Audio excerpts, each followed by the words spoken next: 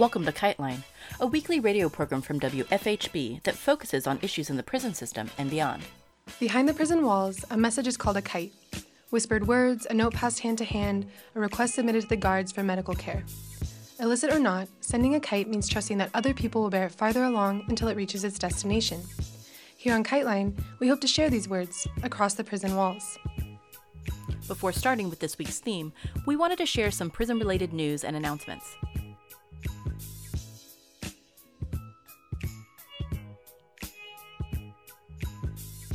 IDOC Watch shared that Shaka Shakur, a well-known prison militant, has been transferred from the Indiana State Prison System to the Virginia Prison System, potentially setting a disturbing precedent for other outspoken prisoners. He's now being denied adequate medical care in Virginia. You can find out more information on how to call in at facebook.com/IDOC Watch.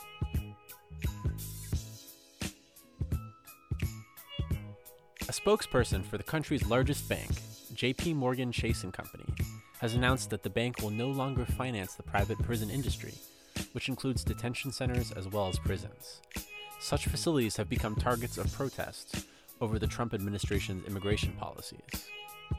It's estimated that about 2/3 of people incarcerated by U.S. Immigration and Customs Enforcement are in private detention centers. Activists stepped up their protest against the financing of private prisons and detention centers after the Trump administration began separating undocumented children from their parents. On this past Valentine's Day, a protest group congregated outside J.P. Morgan CEO Jamie Dimon's Manhattan apartment with a mariachi band and signs that demanded that Dimon, quote, break up with prisons, unquote. The two largest private prison companies, CoreCivic and GEO Group, deny that its immigration detention centers house children not under the supervision of a parent.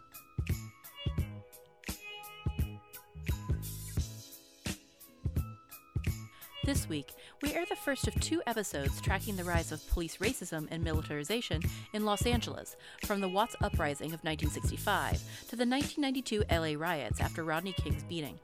Max Felker-Cantor, author of the book Policing Los Angeles, walks us through the changes in policing, as well as the ways in which anti-police activism grew during this time, starting with events like Watts and the siege of the Black Panther Party headquarters by LA police, to the many police murders of black residents, such as the death of Eula Love in 1979. Felker-Cantor traces how these events led to both modern policing and anti-police movements. As one LA resident noted at the time, quote, the police's role is to uphold community standards, and in this community, that includes segregation, unquote. So in my talk today, provisionally titled here, Policing Los Angeles, Race and Resistance, from Watts to Rodney King, I'm going to shed some light on the ways that, in the book, the ways police power operated and expanded in Los Angeles over the course of roughly 3 decades. I'm also going to highlight the ways, though, that activists and city residents, mostly people of color, pushed back against the police power, resisted discriminatory, if not racist, police policies, and exposed a profound lack of police accountability in the city. In doing so, anti-police abuse activists helped bring changes to the police department and pointed the way towards reforms. But also, more importantly, I'm going to argue, is they provided a more expansive vision of freedom from police and state violence. And the stories of anti-police brutality activists and movements, as well as the interaction with the LAPD, are part of a larger story that I tell in the book about the LAPD, city politics, and anti-police abuse activism, roughly between the Watts uprisings of 1965 and the Los Angeles Rebellion of 1992. And that's really the generative 2 moments of the book. These examples of police violence and anti-police protest in Los Angeles that occurred roughly 27 years apart. These 2 events might raise a number of questions, and they raised a number of questions for me as I did this work. And they also will be generative of the kind of 3 main points that I'm going to kind of focus on today. But they raise these questions of how and why do these events seem so similar, 27 years apart? How had the LAPD continued to operate with such force and impunity in the face of what I argue is an outpouring of anti-police protest over the course of 3 decades? How did it occur, if any of you know anything about it in Los Angeles? In Los Angeles, under the administration of a liberal African-American mayor, Tom Bradley. How did such policing impact communities of color And what does this story tell us about race, policing, resistance in modern America more generally? And this is, of course, a story that we could bring all the way up to our present. The 3 points that I'm going to kind of focus on that I think we can draw out of these two moments is that in the decades after Watts, the LAPD resisted all but the most limited demands for reform made by activists and residents. Instead, with the support of a wide variety of political interests and of various other interest groups, the department focused on expanding its authority and power. The beating of Rodney King, or the reaction to it, and the reaction to it in the 92 rebellion, if anything, revealed how the police had become more powerful, more abusive, more militarized, and more present in a number of areas of social life where they had not been before in the 1960s. In short, the police power had intensified. That leads into this kind of second point that I'm going to kind of suggest, is that this is a story of the police power. And what I mean by that is rest on kind of a theory of the state's or the government's role in having the authority to protect the social welfare of society. This is a broad-based power that, in my case, I argue, was based on a fundamental belief that the police were central to protecting a hierarchically defined social order based predominantly on racial inequality. And so the police become the kind of definers of that racially hierarchical social order. The police thereby constituted their own power through the crises they helped manufacture over time, and such as the response to urban uprising, moral panics about drugs and gangs, and challenges to their legitimacy brought by activists. And then the final point here is that Black and Latino activists made the police a central component of the struggle for racial justice after the 1960s. And by promoting alternatives to punitive policies, anti-police struggles not only challenged the fundamental nature of police power, but also exposed how policing was a central arm of the state that operated to exclude people of color from full membership in American society. For those of you who don't know much about Los Angeles, of course, it's this sprawling city on the Pacific of 470 square miles. It's a city with a recent history. It grows from roughly 1.3 million in 1930 to nearly 3 million people by 1970. The demographics of the city undergo a profound transformation, and this is the county, so these numbers are a little bit different for the city itself. The demographic change, the city goes from a predominantly white city to one that's multiracial, predominantly rising African-American population, then predominantly Latinx by the end of the 20th century. And in particular, what matters here is that for much of its history, Los Angeles was predominantly a white city.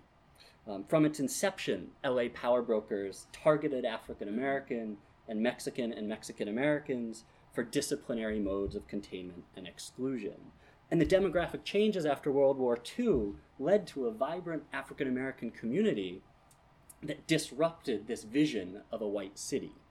Just as an example, between 1940 and 1970, the African-American population in the county, for example, rises from 63,000 to over 700,000 in the course of 2.5-3 decades.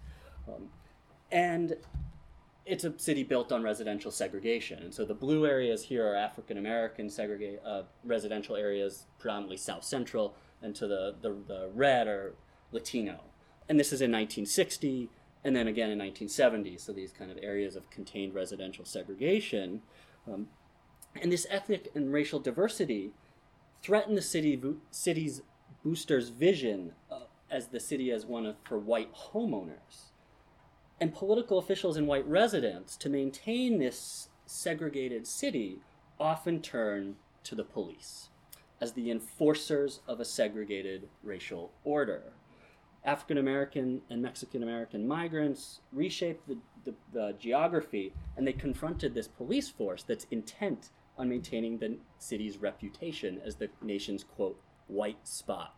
And that comes from Chief William Parker, the LAPD chief at the time, we'll talk about in a minute. And as one African-American resident, for example, comments in 1962, quote, police officers enforce the code of the community, and here it includes segregation.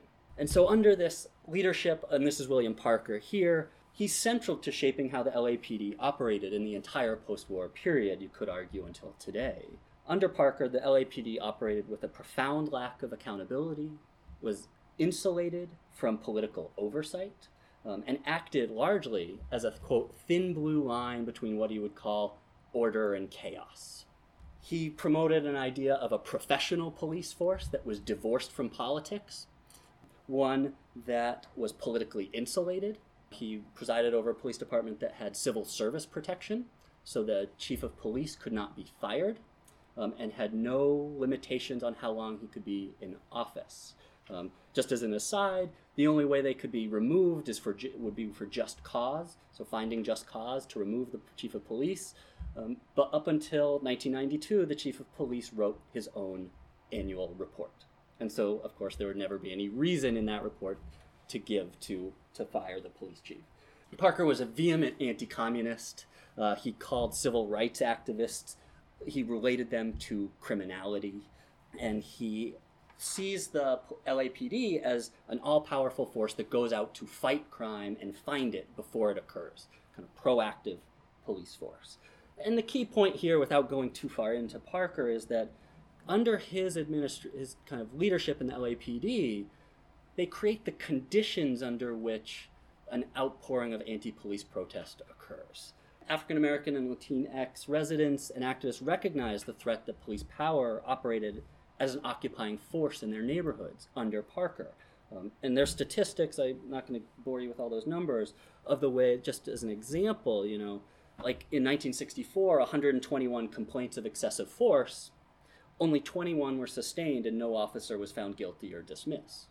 And so the police force is acting with impunity and as unaccountable that creates the conditions, I argue, for the Watts Uprising in 1965. And this moment of uprising in 1965 in response to the arrest of an African-American man, Marquette Frye, on August 11th, 1965, leads into 6 days of anti-police protest. The years of police abuse and discrimination at the hands of the police led to this moment. The police come out in force, and so here's a kind of moment of that uprising. The police response to what the Watts Uprising creates, which is a crisis of legitimacy for the department, to kind of raise that problem, is they come out in force, they call out the National Guard, they turn to mass arrests as the main tactic, which you can see here.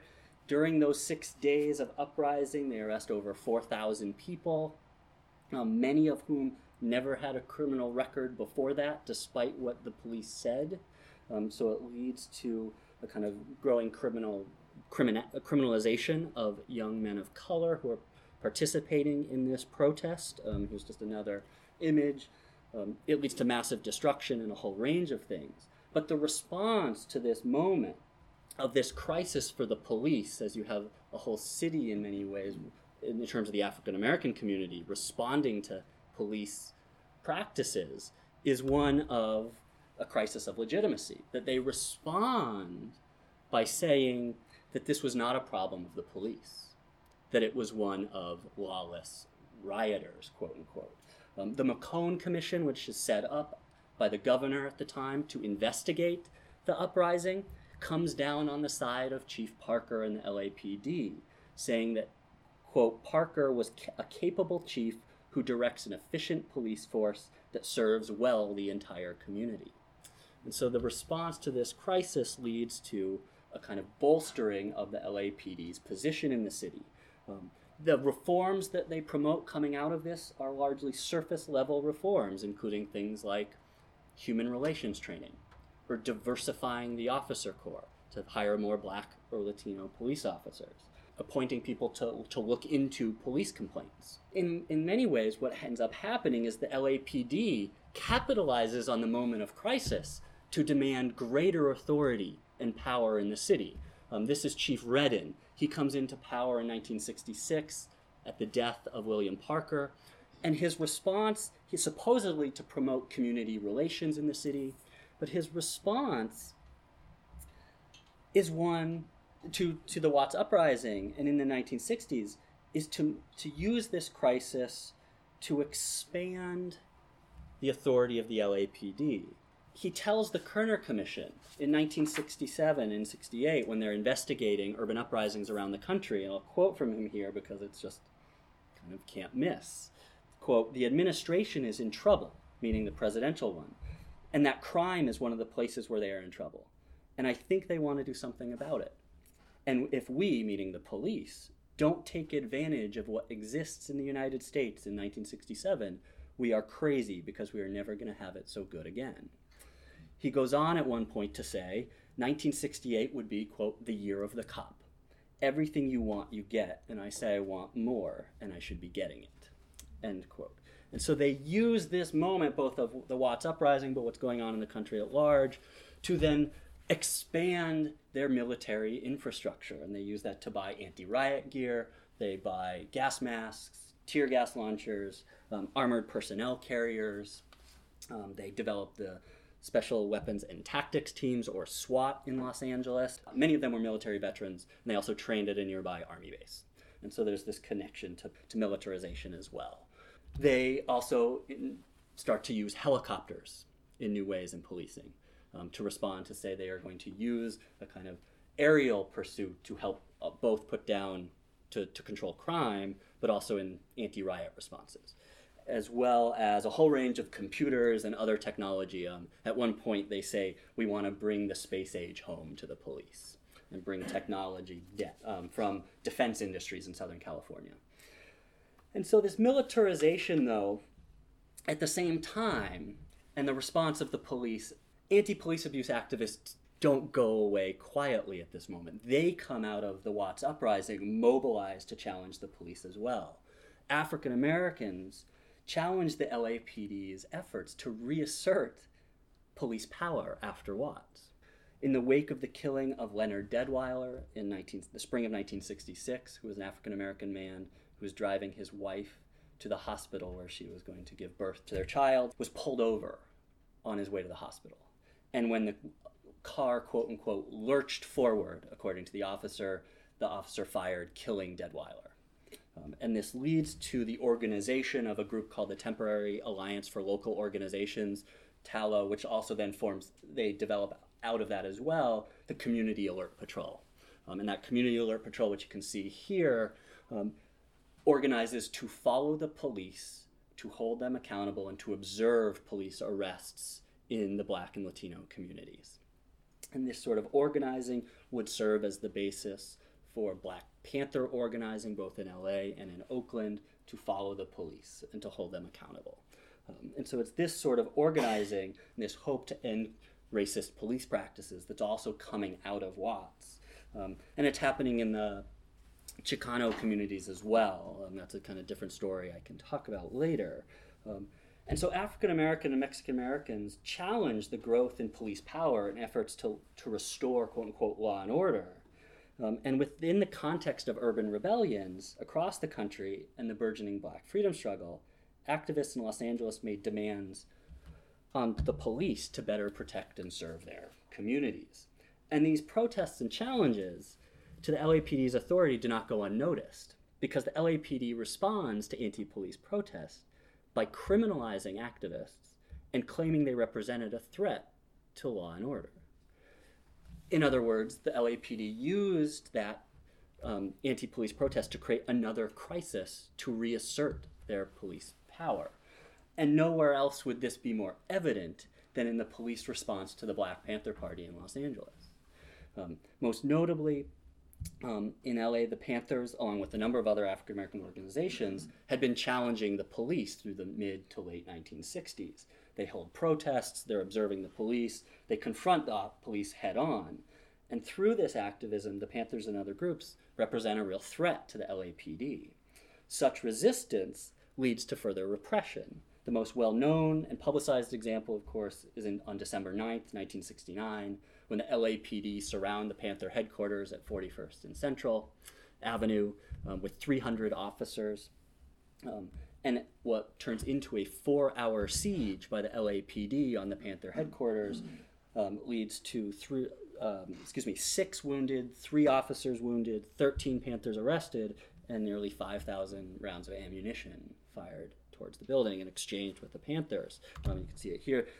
They use assault rifles, they use a SWAT team. At one point they wanted a grenade launcher to use in this assault. But the attack led to thousands of people protesting in front of the LAPD headquarters in the city hall. African American and Mexican American residents viewed the LAPD's aggressive tactics and heavy policing as the work of an occupying force. While there were some efforts to implement community-oriented policing coming out of this, as the police see this as a kind of real problem for their image in terms of the attack on the Panthers nationwide, they continue to carve out room to operate. Not to mention, what comes out of this is working to undermine the Panthers through repression and surveillance, which is part of a kind of different story. But they double down, in other words, the LAPD doubles down on repression coming out of this. Police abuse, verbal harassment, frisk rousts, officer-involved shootings continue into the 1970s. The LAPD continues to criminalize anti-police abuse activists, calling it oftentimes a communist threat or subversive. The department, in short, manufactures these crises in the form of anti-police protest to reassert its authority. And this is happening this is Chief Ed Davis here, who comes into power in the late 1960s. This is Daryl Gates, who comes in as chief in 1978. This is Mayor Tom Bradley. So this is the context within which this happens. And under Ed Davis and Daryl Gates and the kind of broader Bradley administration, the LAPD largely continues to operate as a thin blue line, protecting quote-unquote law-abiding residents from the forces of crime and disorder. They further establish an us versus them attitude towards the people that they view as criminal, which oftentimes were people in the city's communities of color. But at the same time, in response to really growing police violence in the city in the early 1970s, just as an example, between 1974 and 1977, the number of civilians shot and killed by the LAPD ranged from anywhere from 26 to 33 every year. Over 500 suspects shot by the police between 1974 and 1979. 55% were black in a city that was not more than 19% African American. And so in response to growing police violence, activists also start to engage in further protest. As the number of individuals abused, harassed, and killed by the LAPD mounted, residents came together and they formed defense and justice committees in the early 1970s in response to, especially in particular, the killing of a 17-year-old high school student named Barry Evans, who was an African-American youth who had been writing about anti-police movements in the city, and he's killed in front of his apartment by the cops. And these defense and justice committees come together in the spring of '76 to form a coalition to fight police abuse. And this is what turns into the Coalition Against Police Abuse, or CAPA. And CAPA, as the organization's called, hoped to address what they called the isolated and ineffectual efforts of Black and Latinx residents to respond to what the organizers viewed as a systematic program of what they called police crimes and power abuses that they said, quote, followed a well-established pattern in poorer minority communities. And they framed the police as an occupying force that did not protect and serve the people, but acted as armed enforcers of racism, sexism, and other forms of oppression. And that they were in their communities for the purpose of intimidation, confinement, and control. So CAPA is responding to the police.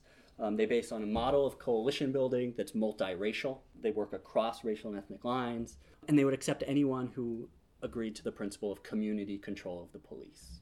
And so their demands went beyond just kind of these piecemeal reforms of hiring a few more Black or Latino officers. They framed the police abuse as a problem that transcended racial and ethnic lines, and they engaged in a range of organizing activities, including, protests, including political education groups, nonviolent protests, political reform, legal redress, along with a number of others.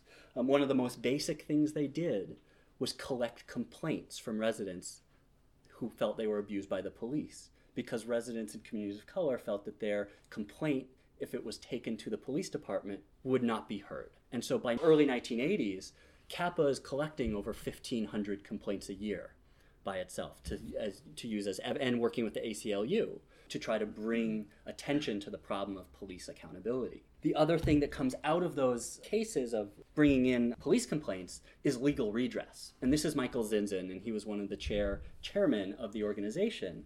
And he in 1985, was beaten by a Pasadena Police Department officer while he was just trying to observe the arrest of one of his neighbors, and he lost sight in one of his eyes permanently. And out of that case came a lawsuit that led to over $1 million settlement with the LAPD. And so legal settlements become another strategy that CAPA uses to try to alter the police practices in the city. And so these are a number of ways that CAPA is demanding change. They also pressure public officials to try to change the use of force guidelines of the police, and they're successful at some level. The relationship between police and residents of color continue along a largely antagonistic path through the late 1970s, and events would mobilize a broad movement calling for systemic police reform by more than just CAPA activists. And in particular, the kind of one of the most iconic moments is in early 1979 on January 3rd, when a black woman by the name of Eula May Love, a 39-year-old widow raising 3 daughters in South Central Los Angeles, attempted to pay an overdue gas bill. She resisted the effort of a Southern California Edison Company representative who came to her house to turn off the gas. She then goes to a market to get a money order for $29 to pay off the balance she needed to keep the gas on. When the Southern California representative calls the police, they send 2 officers to Love's house, one black and one white. When those officers arrive, they find Eula May Love in her yard, and she had a kitchen knife in her hand, supposedly. The officers approach her with guns drawn. One of them tries to knock the knife out of her hand, knocks her down, and when they supposedly, she reaches for the knife, both officers open fire, empty their guns, and kill her on the scene. This was also called, just for kind of context, by the LAPD a business dispute. So the LAPD is there enforcing sort of capital in that sense. There's widespread outcry at this moment of police violence. However, the police department and the criminal justice system's response in the city revealed a further unwillingness to hold the police accountable. The district attorney refused to prosecute the officers. The LAPD's shooting review board found that they acted within the department's use of deadly force guidelines. Chief Daryl Gates called it a, quote, legitimate self-defense. But this incident becomes a lightning rod for the expression of deeply felt hostility aimed at the police and fueled CAPA's anti-police abuse activism. The Love killing was critical to connecting the police's use of excessive force with residents' daily experience of harassment and discrimination.